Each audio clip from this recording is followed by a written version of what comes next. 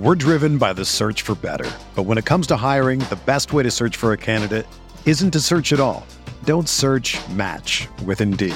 Indeed is your matching and hiring platform with over 350 million global monthly visitors, according to Indeed data, and a matching engine that helps you find quality candidates fast. Ditch the busy work. Use Indeed for scheduling, screening, and messaging so you can connect with candidates faster. Leveraging over 140 million qualifications and preferences every day, Indeed's matching engine is constantly learning from your preferences, so the more you use Indeed, the better it gets. Join more than 3.5 million businesses worldwide that use Indeed to hire great talent fast. And listeners of this show will get a $75 sponsored job credit to get your jobs more visibility at Indeed.com/Blue Wire. Just go to Indeed.com/Blue Wire right now and support our show by saying that you heard about Indeed on this podcast. That's Indeed.com/Blue Wire. Terms and conditions apply. Need to hire? You need Indeed.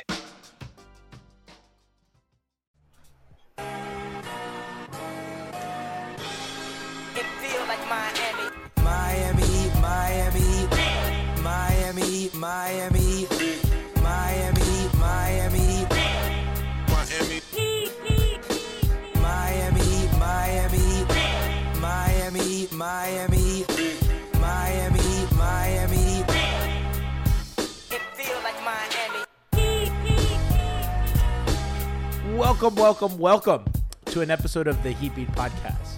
I am your disheveled voice host, Giancarlo Navas. And with me today is the professional screw-up, MHB alum, co-host of the 5 on the Floor podcast on 5 Reasons Sports, and co-host on Locked On Heat, Alex Toledo. What's up? Good to be back. My voice is shot, chat. I got back from San Francisco on a red eye yesterday for a wedding. My beautiful friends, Ty and Lachlan, got married. It was a wonderful ceremony. The night before, I watched Game 6 at a bar, and I yelled so loud. And I said, "Jimmy Butler, you motherfuckers," as I stood on a bar stool. And I pointed at people. So I had the guts at the bar. I went to another bar for Game 7, which was infested with Celtic fans. It was disgusting. And Alex, we're going to talk about a lot of things. I want to tell you, I wish you had seen the face of those Celtic fans when that Jimmy shot went up. I have never seen pure fear in human beings like that in my life. Sounds like a fun experience, man. I mean, look, that night I think was magical for all Heat fans, no matter where you were. But that actually sounds particularly fun because it could have gone so bad. It could have gone so bad if Jimmy didn't have that game. And you got to see that, before it all came crashing down. And we had that huge, it was such a nice glimmer of hope and glimmer of the Heat are going to be right back in the finals. So I'm glad you had that experience, man. I know Game 6 was so much fun for everybody, including myself. I got to just watch at home, which is definitely a different experience than covering the games in person for me. So it was good to enjoy that and not have to cover it. As the season, as the shot goes up, I don't want to litigate whether he should have done or whatever. Everybody said their stupid take on that. When that game ended, and after the by the way, it was Alex most devastating Heat loss for me since I think ever, only following the 2011 finals. That's a hot take, man. People say the 05 one with Dwayne.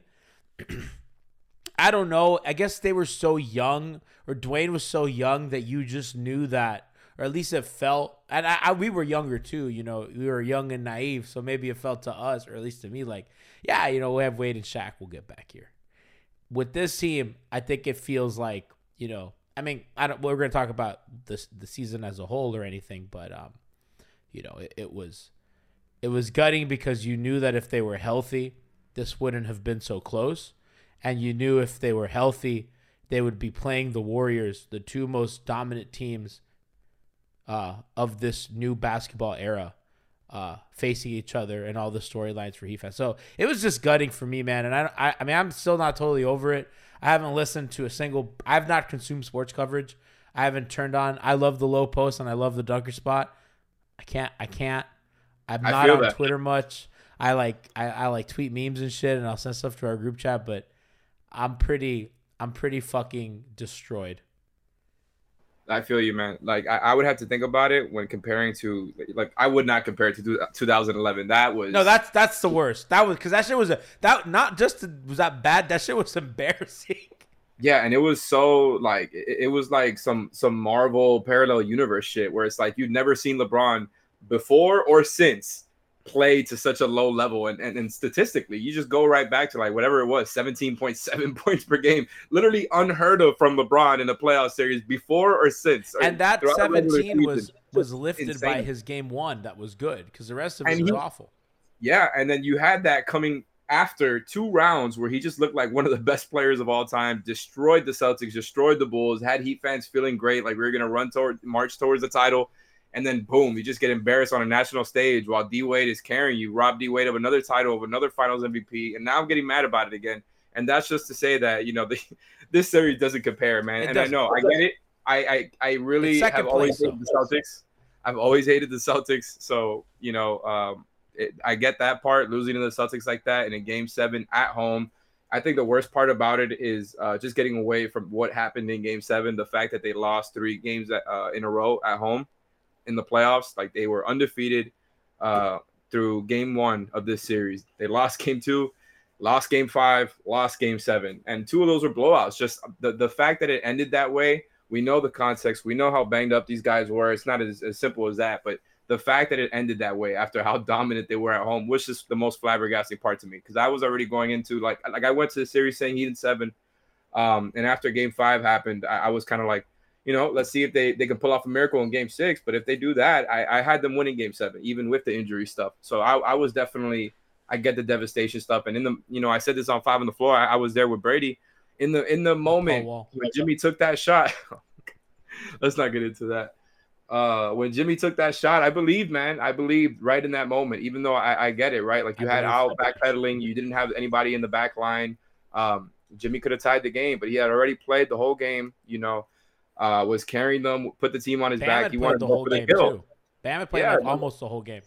Jimmy and they really, I don't know if they should have been in that game towards the end like that, the way they were. And so I get why people were frustrated with that shot, because it's like, you did all that work to come back in a game where it looked like it was over a few minutes before, and then you just kind of gave up. Shot. That's not high percentage, but I get it, because in the moment he just wanted to go for the kill, right? I think that was the most important thing, and all his teammates and Spo have backed him since. I felt that was going in. It felt like destiny. It felt like destiny. Smeeza wants to know, at what age did Alex stop cutting out pages from Slam Magazine to hang up on the wall? High school. I think just before high school. These are all old. It was hard for everything that you said, and just it was the Celtics. It was that Celtic team. Giving a team revenge feels bad. And I don't know, man. I'm glad they pulled off Game 6. I'm glad they didn't go outside, because it looked like they could have gone out a little sad in Game 7 there. They went out with a fucking fight, man. Exactly. So that's the stuff that's like, they ended up being the team that I thought they were, as far as like their character, and not just going out that way. And again, obviously they blew a lot of free throws. They blew a lot of threes, just really frustrating stuff. So I'm not trying to excuse them. They could have won. And, maybe you could say they should have won despite all the injuries, despite being banged up. I look, I've been covering this team game for game for 3 seasons now, and the feeling I got in the playoffs, covering the conference finals, and I got it around Game 5 of the Sixers series too. It took me right back to the kind of like those LeBron days where like the pressure's on, because I just want to beat these teams, and it's like that the objectivity really gets put to the line. That shit gets blurred. Like, we're still talking about the team and analyzing what's good, what's going well, what's going wrong. We're trying to be fair about it. But at the same time, like, I really, really, really want them to win. I don't want to see the Sixers happy. Don't want to see the Celtics happy. It's always been that way. I still haven't gotten that part out of me. Like when the game ended and all that stuff happened, with the trophies and the presentation, I did not stick around for that. Oh, I left the bar immediately. I walked out to call my Uber of that San Francisco bar. Shout out to Sam Esfandiari. And I refused to cover the Celtics post game after that. Like I didn't even. I just went straight to the Heat locker room, and not locker room, the Heat media room, to bask in the sadness. But I'm proud of the team, man. That's the difference. I'm really proud of this team. We're driven by the search for better. But when it comes to hiring, the best way to search for a candidate isn't to search at all. Don't search, match with Indeed. Indeed is your matching and hiring platform with over 350 million global monthly visitors, according to Indeed data, and a matching engine that helps you find quality candidates fast. Ditch the busy work. Use Indeed for scheduling, screening, and messaging so you can connect with candidates faster. Leveraging over 140 million qualifications and preferences every day, Indeed's matching engine is constantly learning from your preferences, so the more you use Indeed, the better it gets. Join more than 3.5 million businesses worldwide that use Indeed to hire great talent fast. And listeners of this show will get a $75 sponsored job credit to get your jobs more visibility at Indeed.com/Blue Wire. Just go to Indeed.com/Blue Wire right now and support our show by saying that you heard about Indeed on this podcast. That's Indeed.com/Blue Wire. Terms and conditions apply. Need to hire? You need Indeed. Another day is here, and you're ready for it. What to wear? Check. Breakfast, lunch, and dinner? Check. Planning for what's next and how to save for it? That's where Bank of America can help. For your financial to-dos, Bank of America has experts ready to help get you closer to your goals. Get started at one of our local financial centers or 24/7 in our mobile banking app. Find a location near you at bankofamerica.com/talktous. What would you like the power to do? Mobile banking requires downloading the app and is only available for select devices. Message and data rates may apply. Bank of America NA, member FDIC. They fought. And I don't want this, I've said this a lot. This is not an organization that celebrates conference title trophies, that celebrates conference title appearances. They're not the Clippers and they're not the Larry Blazers. Bird trophies. Yeah, they're not the Clippers and the Blazers. You know what I mean? They celebrate, winning titles. They celebrate, parades and gold plating and champagne. I don't think that anybody's saying this season was a waste or bad. I know Kyle said that. Except Kyle, yeah. People took that a little out of context. Kyle came here to win a title, and Kyle got hurt and was not the player that I think he felt he could be. And a lot of things happened, right? So these guys, had expectations of winning a title, and they were within a game of the finals.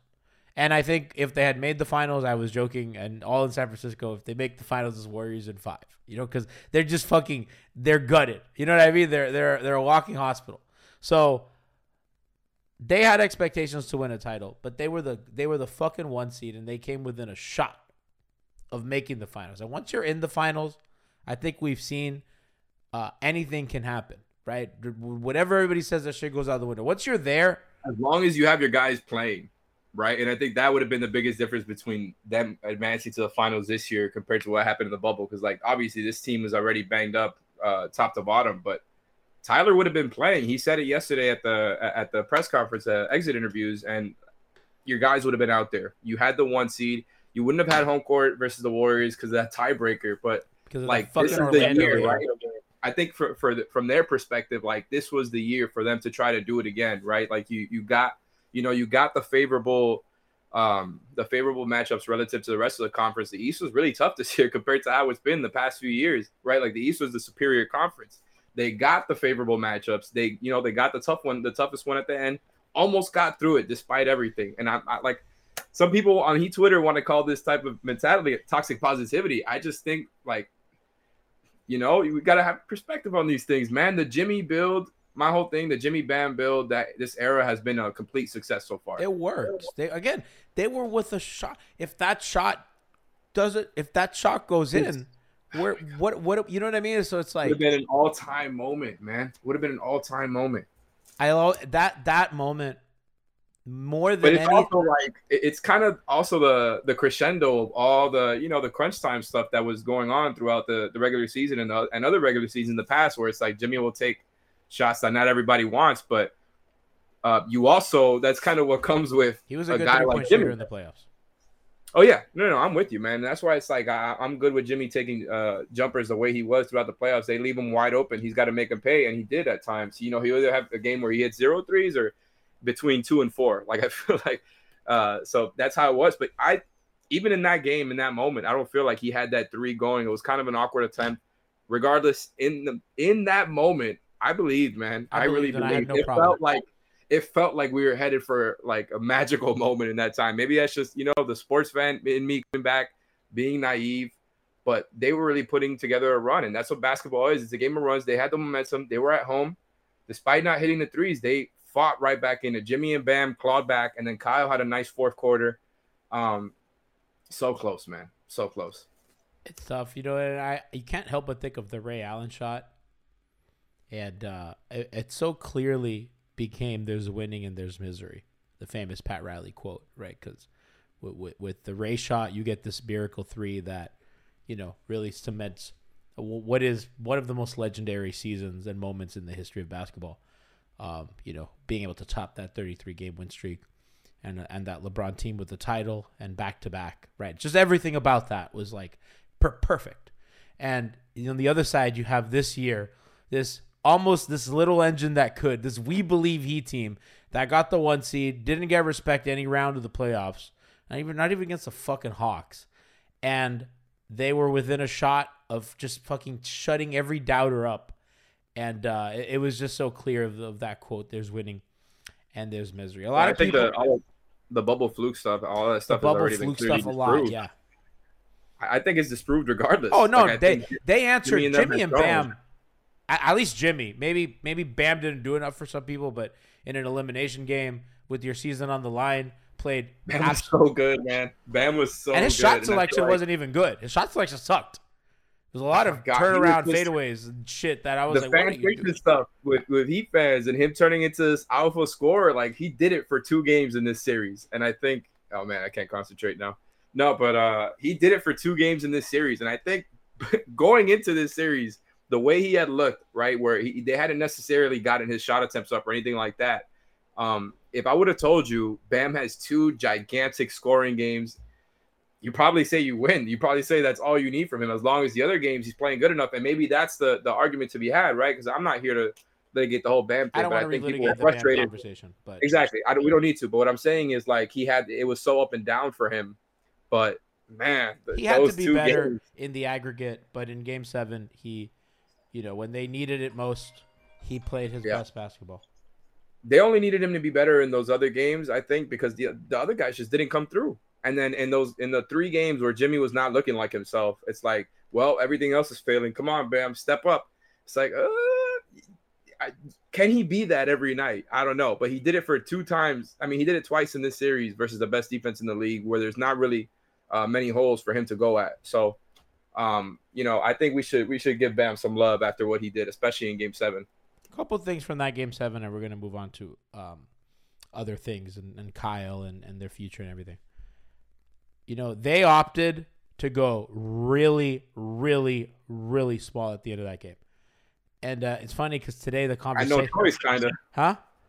They really had no choice with PJ's situation. So what do we know? Did PJ not play because of health or because of just he was just cramping the space to a point that it became untenable? He only played 17 total minutes. No, I know, but like, what did he did? I did not see any quotes. Did Spo give any clarification as to if that was a basketball decision or a PJ health decision? I'm pretty sure he said something about it being a health decision, because PJ in I think in every other game this playoffs has played starter minutes or more. So look, everything from the past couple of games of the series is a little bit of a blur to me, because it's such a roller coaster. But man, PJ was not right, and I think they would have gone back to PJ if he was right. I don't think the Oladipo thing was something like he's just the clear cut better option.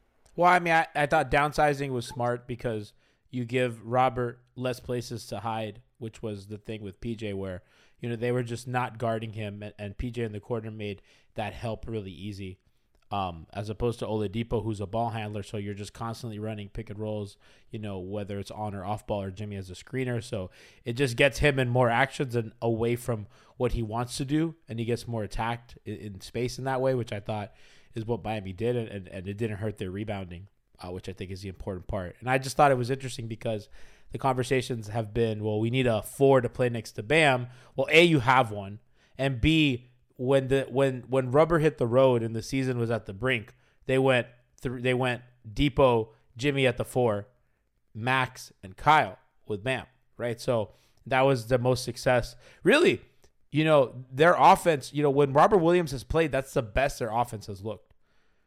And they held up defensively. So for all that talk about playing it's big, a terrible start, man. They just really shot themselves in the foot with that first quarter. Because I feel like, but they were such a good first quarter team throughout the season. And then in the playoffs, we're a dominant third quarter team.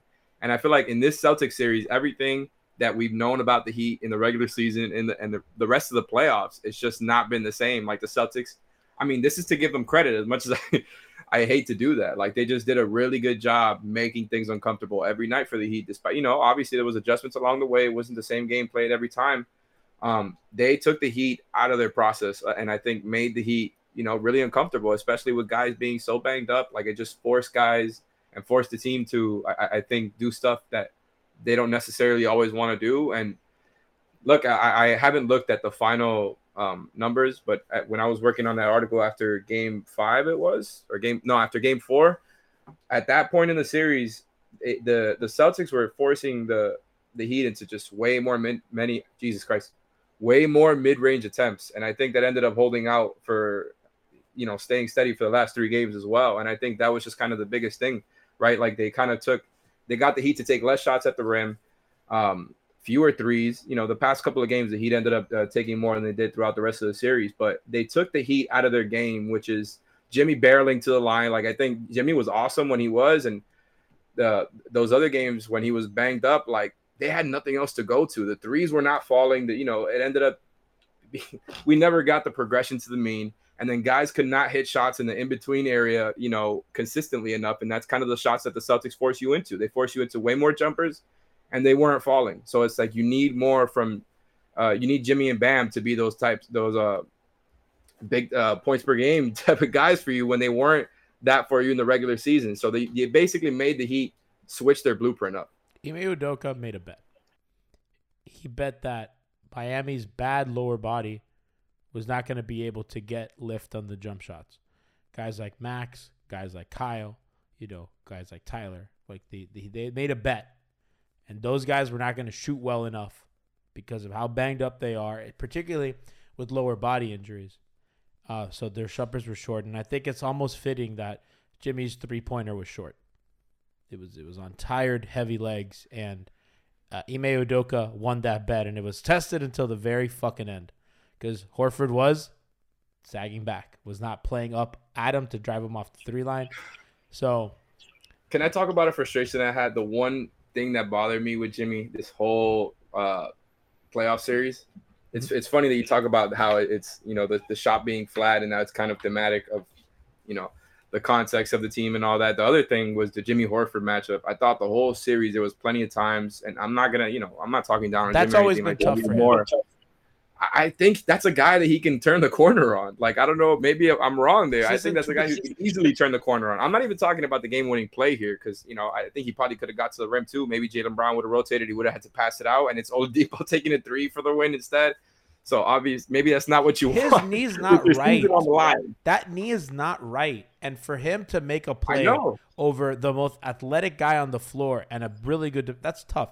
I don't blame him. But – the Celtics bet that they were going to overhelp off shooters because that's not who they've been.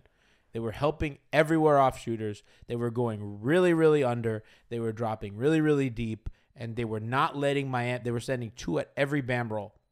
Mother's Day is around the corner. Find the perfect gift for the mom in your life with a stunning piece of jewelry from Blue Nile. From timeless pearls to dazzling gemstones, Blue Nile has something she'll adore. Need it fast? Most items can ship overnight. Plus, enjoy guaranteed free shipping and returns. Don't miss our special Mother's Day deals. Save big on the season's most beautiful trends. For a limited time, get up to 50% off by going to BlueNile.com.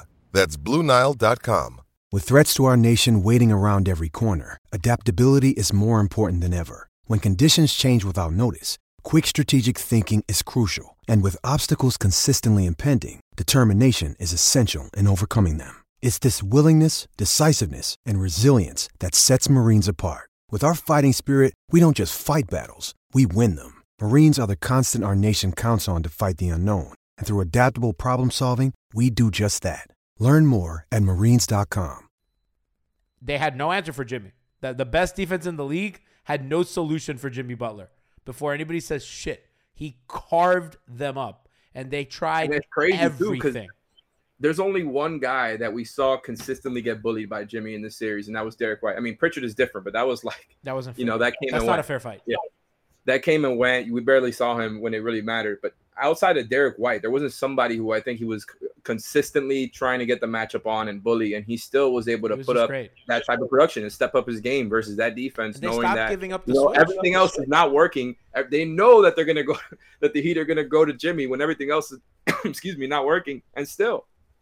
They did a good job of not kind of giving him the matchups he super duper wanted for a lot of that series. Sometimes it gets difficult, but when they could, they would pre-switch, they'd emergency scramble, all that stuff. Regardless, obviously just came up short. All that credit to the Celtics and everything they bet on. Would you say they were the better defense? I mean, throughout the series, it's hard to judge. I mean, both teams were really fucked up. I did think Boston's guys that were hurt looked better than Miami's guys that were hurt physically. So it's hard to judge. I think I thought Miami had to play. The Celtics were clearly the better offense, so that's why I asked. The Miami had to play too many guys that shouldn't be out there, like Dedmon, like Duncan, and they had to hide with the zone and stuff. I think that zone was so bad. I didn't like them going to it. I like when they go to the zone as a weapon, not as like out of fear. And I thought the Celtics solved that pretty quickly. They're just too overly reminiscent of some of these other seasons where they would do that when they would have too many of the, their subpar defenders on the floor. It's like, it's not my favorite thing, especially when your season's on the line. It works against a team like the Lakers, right? Because you're just like, okay, like LeBron's gonna do the thing, and let's just not give him a switch or whatever. Boston's just too, I did think that the bet to make Tatum a passer and a playmaker. I don't think Tatum has answered any questions about that. I think that they almost lost that series because I don't think he was good enough. I think he's got it a lot better. He's better. He's not elite, but he worked it out. I think Jalen is the one that comes out with way more questions. Like, just watching those games, Jaylen Brown cannot do anything against good help defense. I think that's why I was frustrated when they would concede the Gabe matchup to Jalen, because it's like Jalen was just always going to go for the jumper, and I think they had most success. And look, I love Gabe and his defense, how he gets up into guys, but if you're not forcing him into the lane, into the help defense, he's just going to rise up and shoot over Gabe. That size advantage, that's what he wants to do. Whereas once you send him into the help, he's going to fumble that ball, man. Like, he really cannot. He does not have counters. He does not have dribble counters. Right? Like, whereas Tatum is, I think, more creative and is a quicker passer, even though he's not elite. He was turning the ball over too much, and I think Miami was really winning that a lot. Sorrell 1977, first time chatter, says Miami needs a true center to stretch and block shots to allow Bam to develop his offensive game and defend the perimeter more. Yeah, I don't agree. I don't really see how another center helps that, except you can play bigger match. If you allow for another center, you let the teams play a little bigger.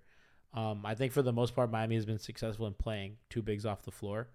I think the case is to have that in the toolbox, right? Because I think but I don't think that this series a particular type of big to be able to fit, right? Like, I think that the type of guys that people are talking about are not necessarily available. Like, Al Horford would be nice next to Bam in theory, right? Like, but they had a big who could stretch the floor. They don't need like a center to stretch the floor. They need a four that isn't getting helped off of, because the issue with Bam scoring the series, despite what any of you want to say, was he's a roll man big. And when he was rolling, they were dropping on Lowry and they were dropping on Max, who are his, pick and roll buddies. They were dropping on Jimmy, who's his other pick and roll buddy. And those guys were not hitting threes. So they were dropping, and when Bam would roll, they sent Robert Williams off of PJ Tucker to help really early. So Bam's at the nail, and he has to stop his roll because he's there by two guys. So a center doesn't solve that. That's what I'm saying. It would have to be a big who you feel really good about as a spacer, right? Like somebody who you feel better about than PJ. If PJ hit some shots, we're not talking about this. Is my thing. But I understand like the it doesn't make sense. It's like people say this, Alex, and I don't understand what the reasoning is, because nobody's told me what on the floor changes if they have a bigger guy. The only thing that really changes is for other guys. It helps Jimmy because you can have a pick and pop guy and you don't always have to have a roll guy because Miami didn't really have a pick and pop element to their offense. It doesn't help Bam because whether Bam is the 4 or whether Bam is the 5, he's going to be defended by the same guy because the other guys aren't going to be screening. You don't want him to. You want Bam to screen. So I think the case to be made is like you get somebody like I'm gonna keep saying Horford because that's the only name that's just coming to mind right now because he's somebody who can shoot, defend, is a smart player, et cetera, like a vet big like that. Yeah. How many other guys are there like that? But I think the people that helps your defense more than your offense, Alex. That's what I'm saying. It's like there's times where you feel better about having a bigger guy there when you're having Bam switch out onto the perimeter as much as you do. But really, I think. The connection has been made that, and look, I'm not saying I agree with this because I already know what your response is going to be. But since they lost, to this quote unquote big team in the bubble, the Lakers, and then they lost to the Bucks, and now they lost to the Celtics who start two fives. So I think that's what people are kind of focusing on. And I get like the theory, the idea of it, right? I just don't know what guy that is going to be out there who really makes sense. Like I just think it's kind of something that sounds better in theory than what's actually out there. Chat wants Christian Wood. You think I'm Christian Good on that. You think Christian Wood is surviving? People want Bobby Portis. Bobby can't survive defensively. Stop it, man. Bobby, Stop it. Bobby sucks. Look, man, like, having another bench front court piece. You is guys cool, hold on, Alex. They don't want Duncan Robinson out there because he gets targeted on defense. What the fuck do you think happens to Bobby Portis? Did you not watch this? Did you not watch them lose? Did you not watch them say, "Hey, let's put Bobby fucking Portis in the drop"? Come on, guys. Come on.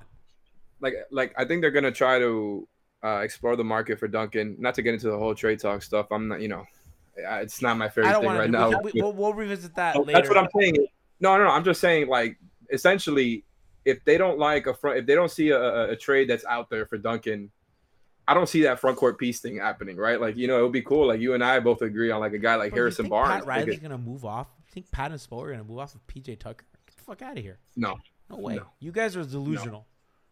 No. Whatever you guys want and what they want are just two different things. Because they fucking love PJ Tucker.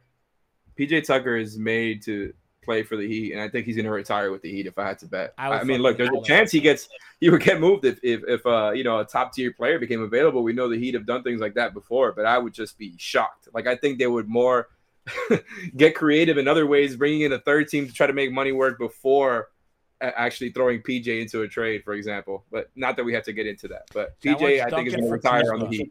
Yeah, okay. Like the Wizards just got rid of Bertans and they want to get Duncan Robinson for Kuzma. Come on. Let's talk about Lowry because let me tell you something. Y'all are really weird about the Kyle thing. It's like I get message. He sucks. You're weird for liking Kyle Lowry. And after we spent a whole season talking about how they needed a point guard badly, did they not? No, that's what I'm saying. Like people, that's how we. We turn on our guys, man. But hold on, wait a second, got really Alex. Emotional after that loss because he didn't produce enough. Why did 36 on a bad hamstring? Like you got to be glad that he was out there, and I think he shouldn't be out there. Game 6. Did he look healthy? Incredible game 6. Did he look healthy to anybody? Healthy.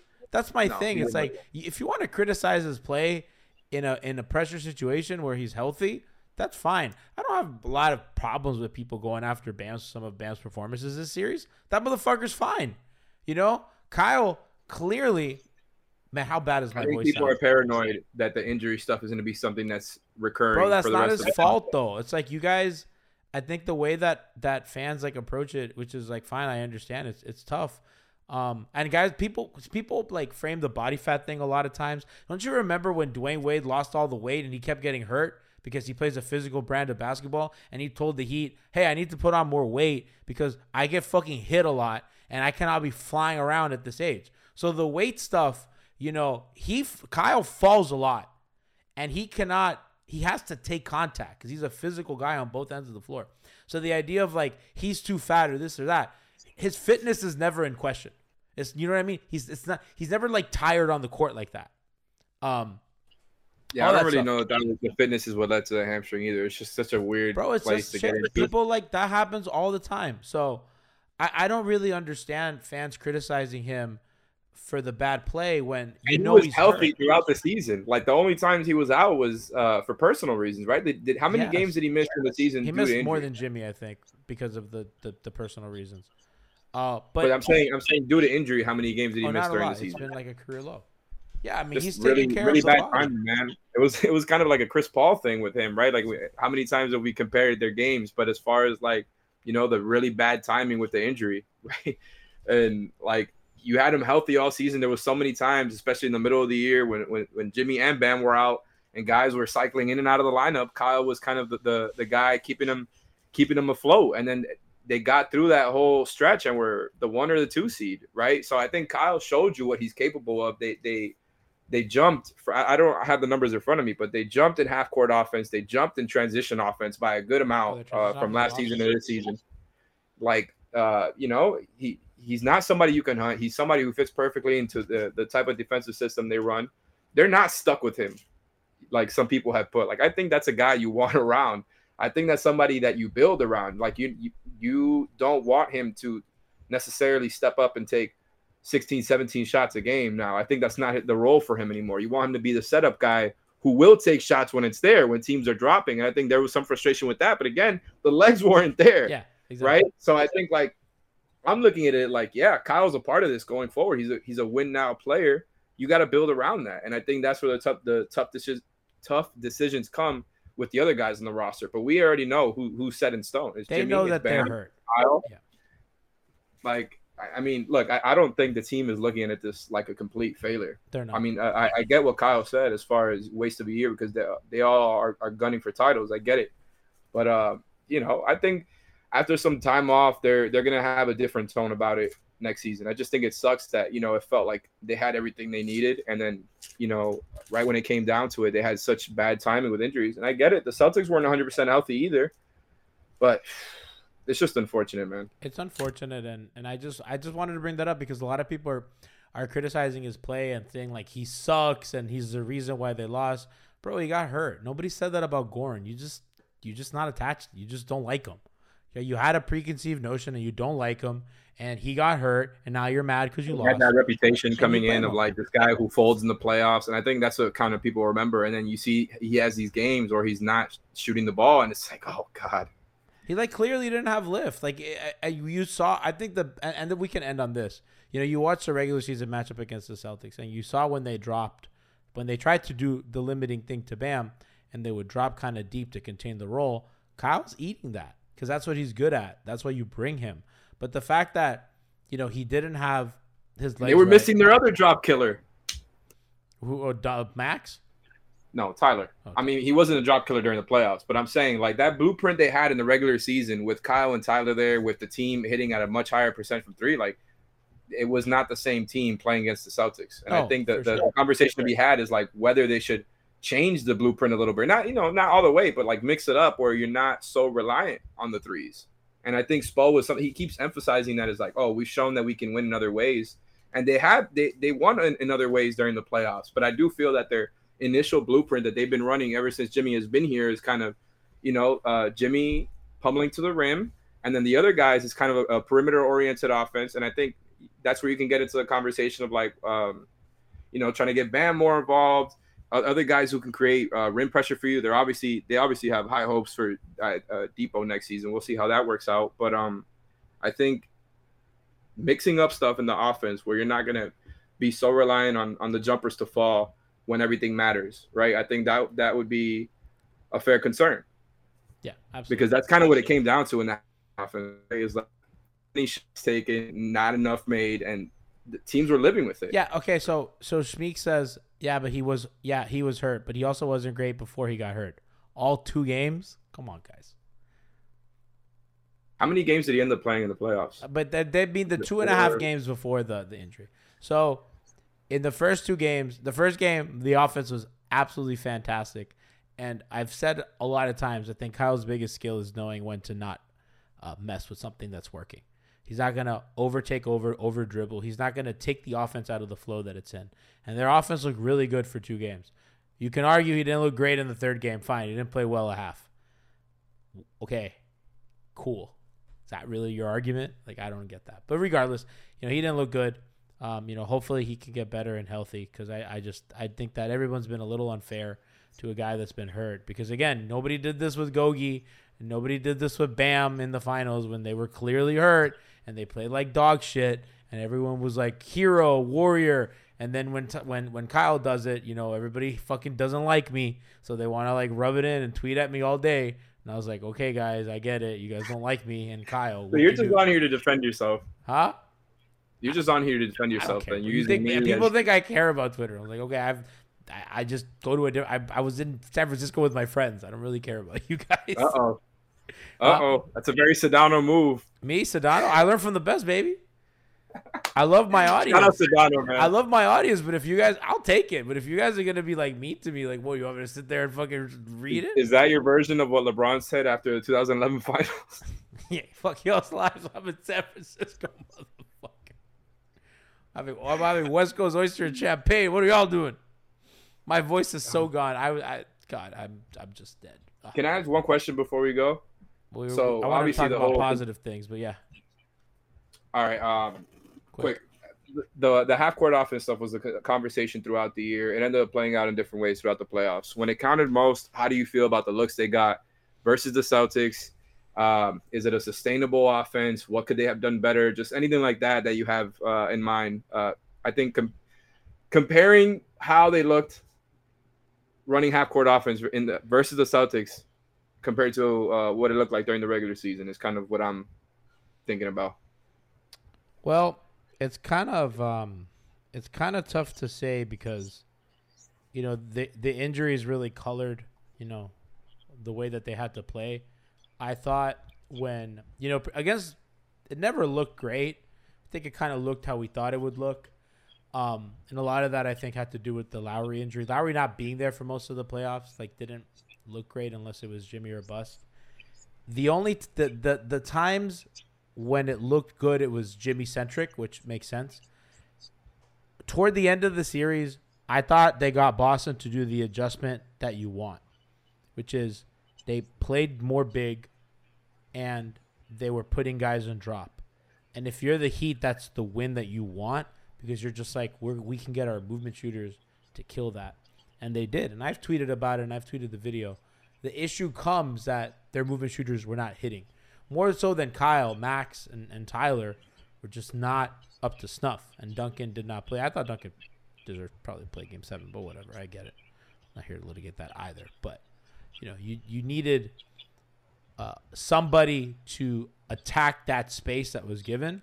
And the guys who shoot, the main three guys, Tyler, Kyle, and Max, just had no legs. And you were not able to punish that adjustment by Boston. And and I think any other person taking a steady diet of threes is a win for Boston. And then you had guys helping off PJ like you talked about.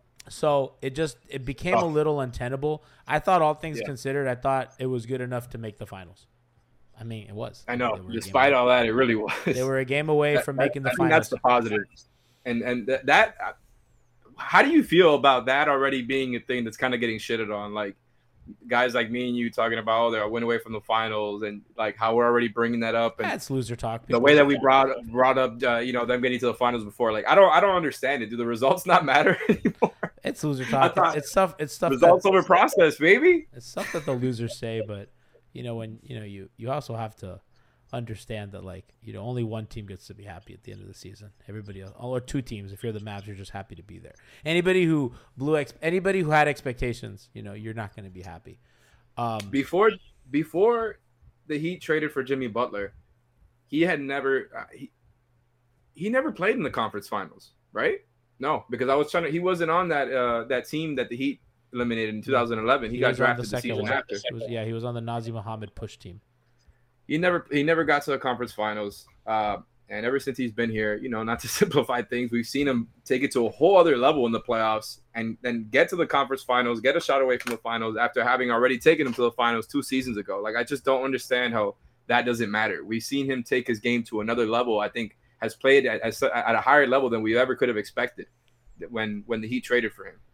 So it's just like this idea that they got to blow everything up and it's going to be a huge disappointment if things, if things come back and they look really similar. Like, I don't know, man. I just want people to have their expectations all right, because I saw all the begging for players stuff happening as soon as they lost, and look, man, I get it. We all cope different ways. I've always had fun with the trade machine, especially, those are the types of articles I would write for Heat Beat back in the day.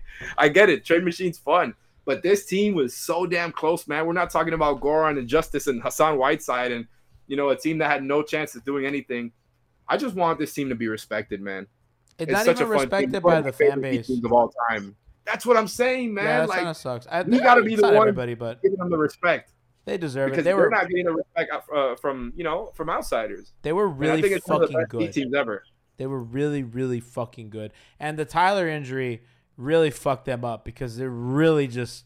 I know that he wasn't looking great, and everybody made the jokes. Oh, ha, bad, good for the Heat. Bro, he was such an critical part to their bench offense, and as a guy who, the types of shots that the Celtics were allowing are the shots that Tyler thrives in. Even if it would have had to be against top tier defenders, those are the shots that Tyler likes, man. Yeah, it would have been helpful. Role handler, as a guy who can get to the mid range, and he, him not being healthy, Caleb's injury, just bad for them. He was playing so well. So I mean, whatever. It is what it is. Of course, how'd you feel about Depot handling the ball so much? Not good. I was not a Depot pick and roll guy. I was like, get the ball. Christian and I were like, please, let's let someone else. I thought, by the way, he did good stuff. I watched the film. Celtics were blitzing Kyle, or they were shading him with the second guy. I thought, all things considered, Kyle in pick and roll was generally fine. Especially after that really rough start. They were just missing a fucking ton of shots. Yeah. So it is what it is. But the Depot thing, I was just frustrated less with Depot and more just like the fact that Jimmy didn't touch the ball for the last 2-3 minutes of Game 7 until he got that shot. I just couldn't believe it. Like, why all of a sudden is your game plan is a Depot pick and roll, and he's gonna shoot it. He's gonna shoot, and he ended up making a couple plays, getting a couple assists. So I'm not trying to bag on him. I've always been a Depot guy. I wanted him here, and I wanted him to be a big part of this team. But wow, it's just like Jimmy Butler is not touching the ball in the Game 7 with your season on the line for the last 2-3 minutes, and I was very frustrated by that part. My friends that were with me at the bar, they said, man, Victor Oladipo is really going out of his way to make this all about Victor Oladipo.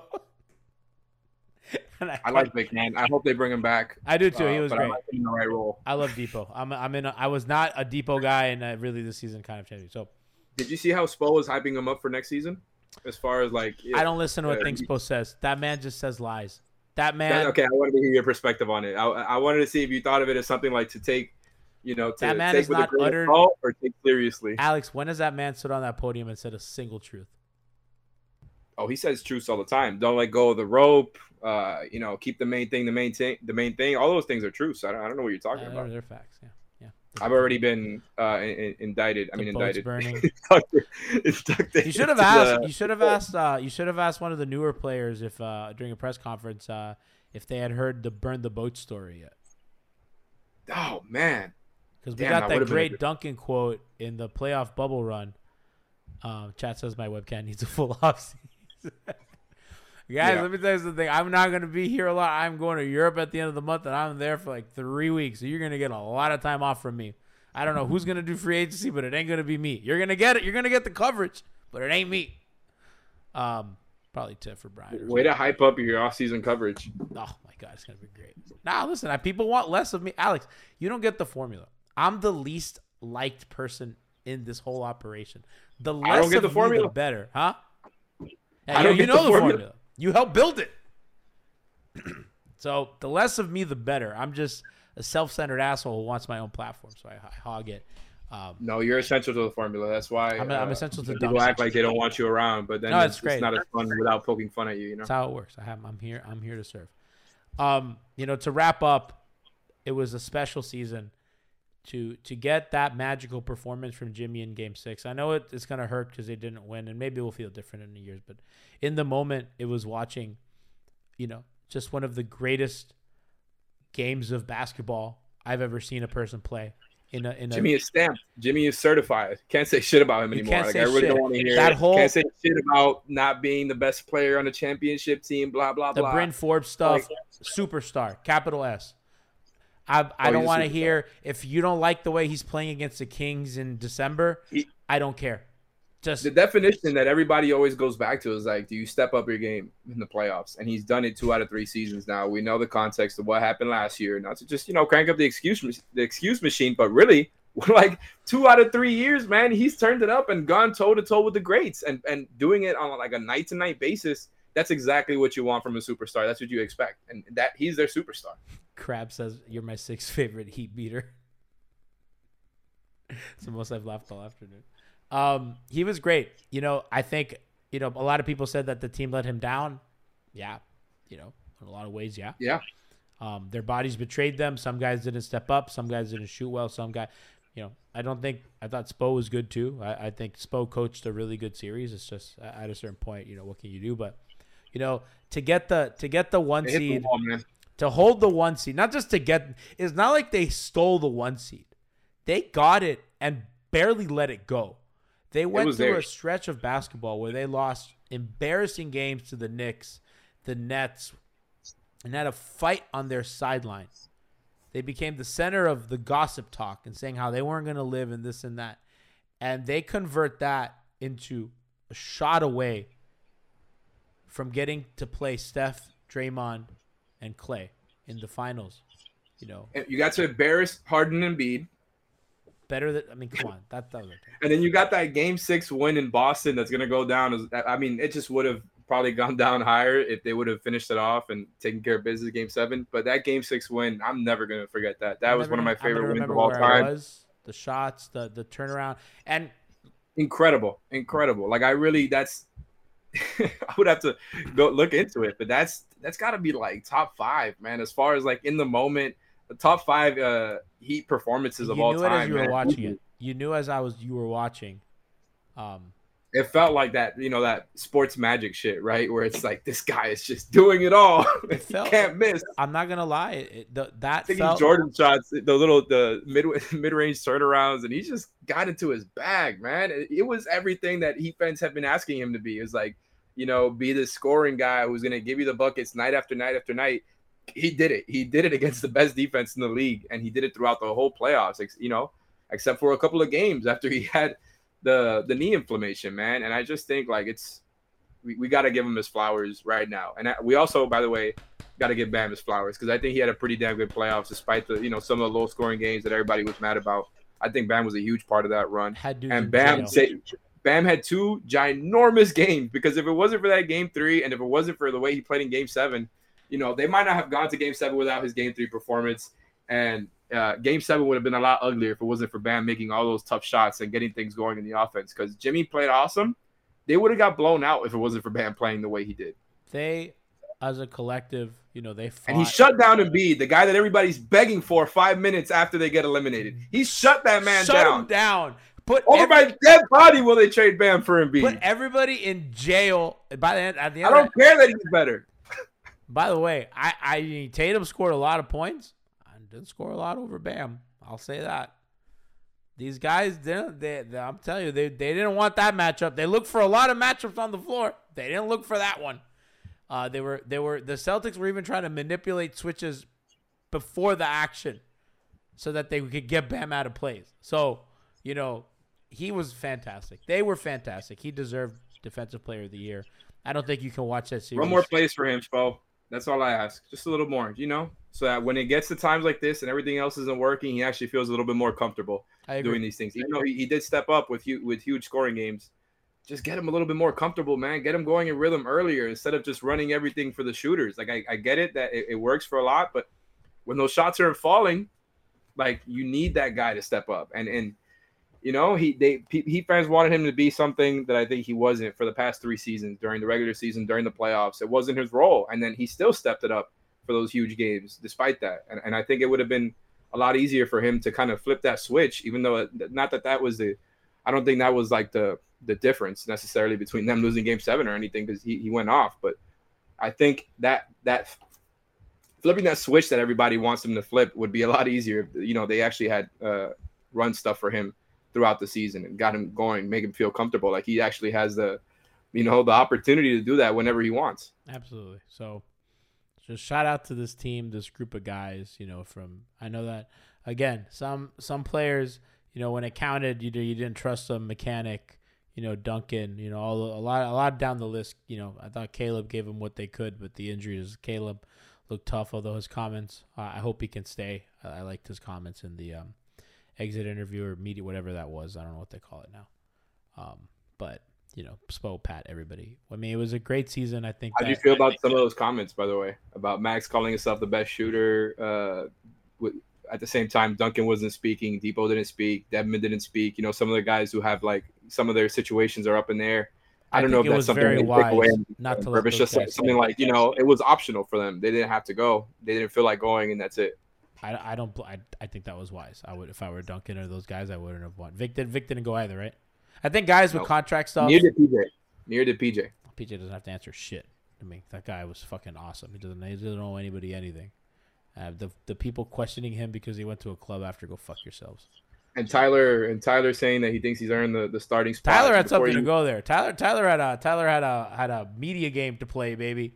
I respected that. I was like, my man's like, I'm going out here and I'm putting the pressure on him. I don't like him starting, for the record. I think that Max is a better defender, and I think that it just makes the lineups work better. I'm sure that they have to start him now. I think Tyler, they're fucked. I bet you they wouldn't have started him if he didn't say that. And he said that, and now they got him.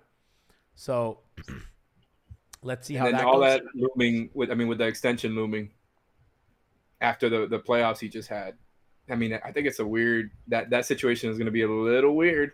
Not weird like it's like they're going to be like on opposite sides or anything, or it's going to be. I just don't know how it's going to play out because it feels like it could go either way right now. Shout out to Deuces. I think they're going to wait a little bit more to have a feeling. I mean, he's going to stay. It's just for what number they're okay swallowing.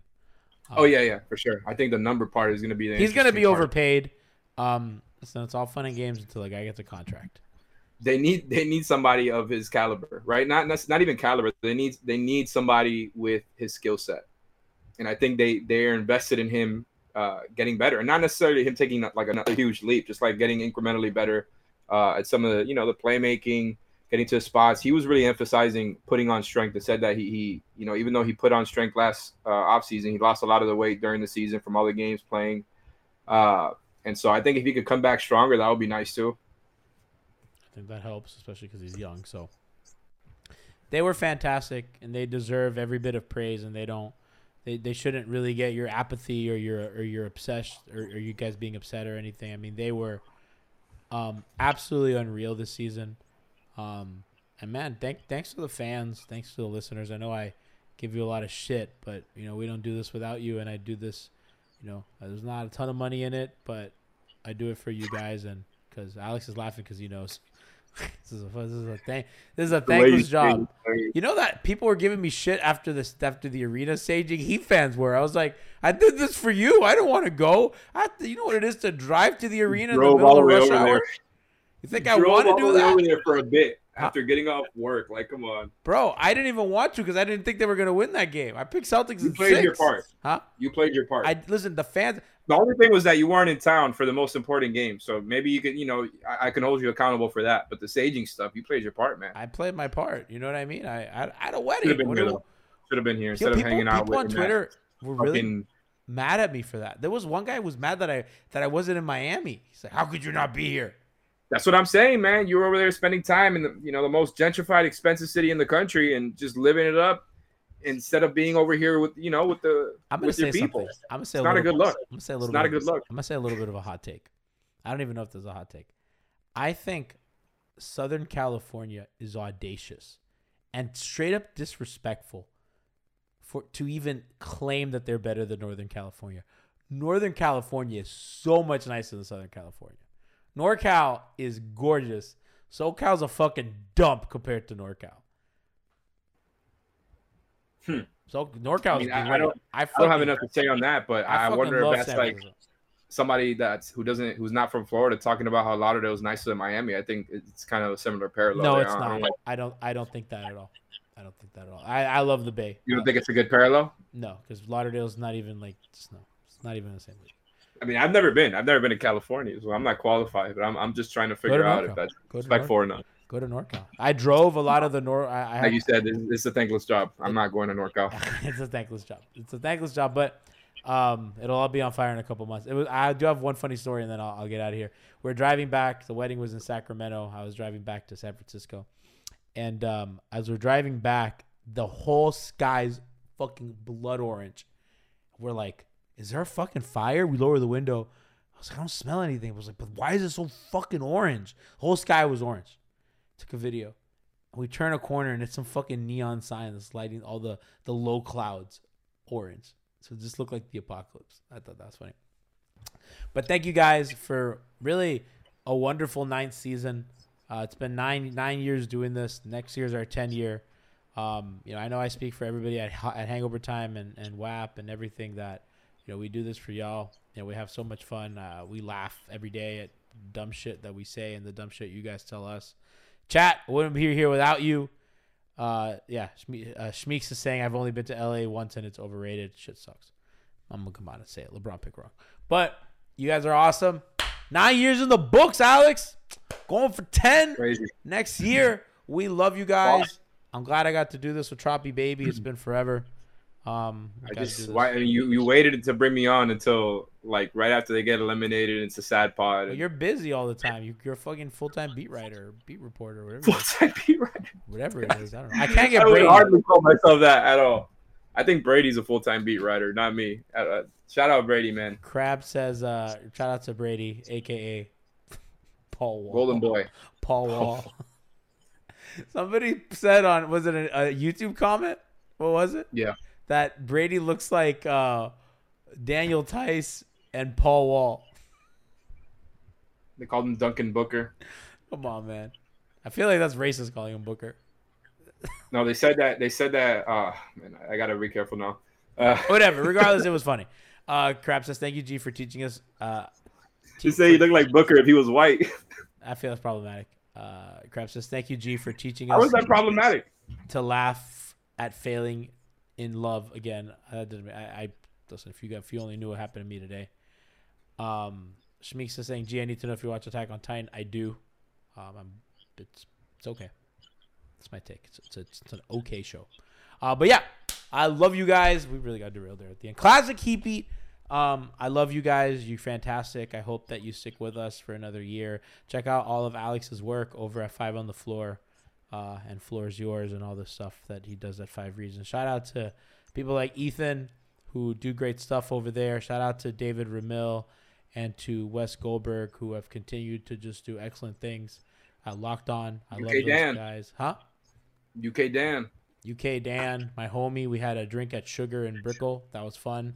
A lot of the content creators around Heat. To Jake Pablo, helped a lot with our graphic stuff. To Casey Bannerman, who you saw the jerseys. Alex, do you have the Jimmy jersey? I do. I mean, I don't have it in my room right this second, so that's not great. I have it hanging up drying because I wore that jersey during Game 6. I forgot to mention that. The Jimmy one? Yes, that magical game happened, and that was the first time I had worn the jersey because I just got it in the mail a couple days before. Would have sold another 100 if Casey didn't stop selling them after he sells out.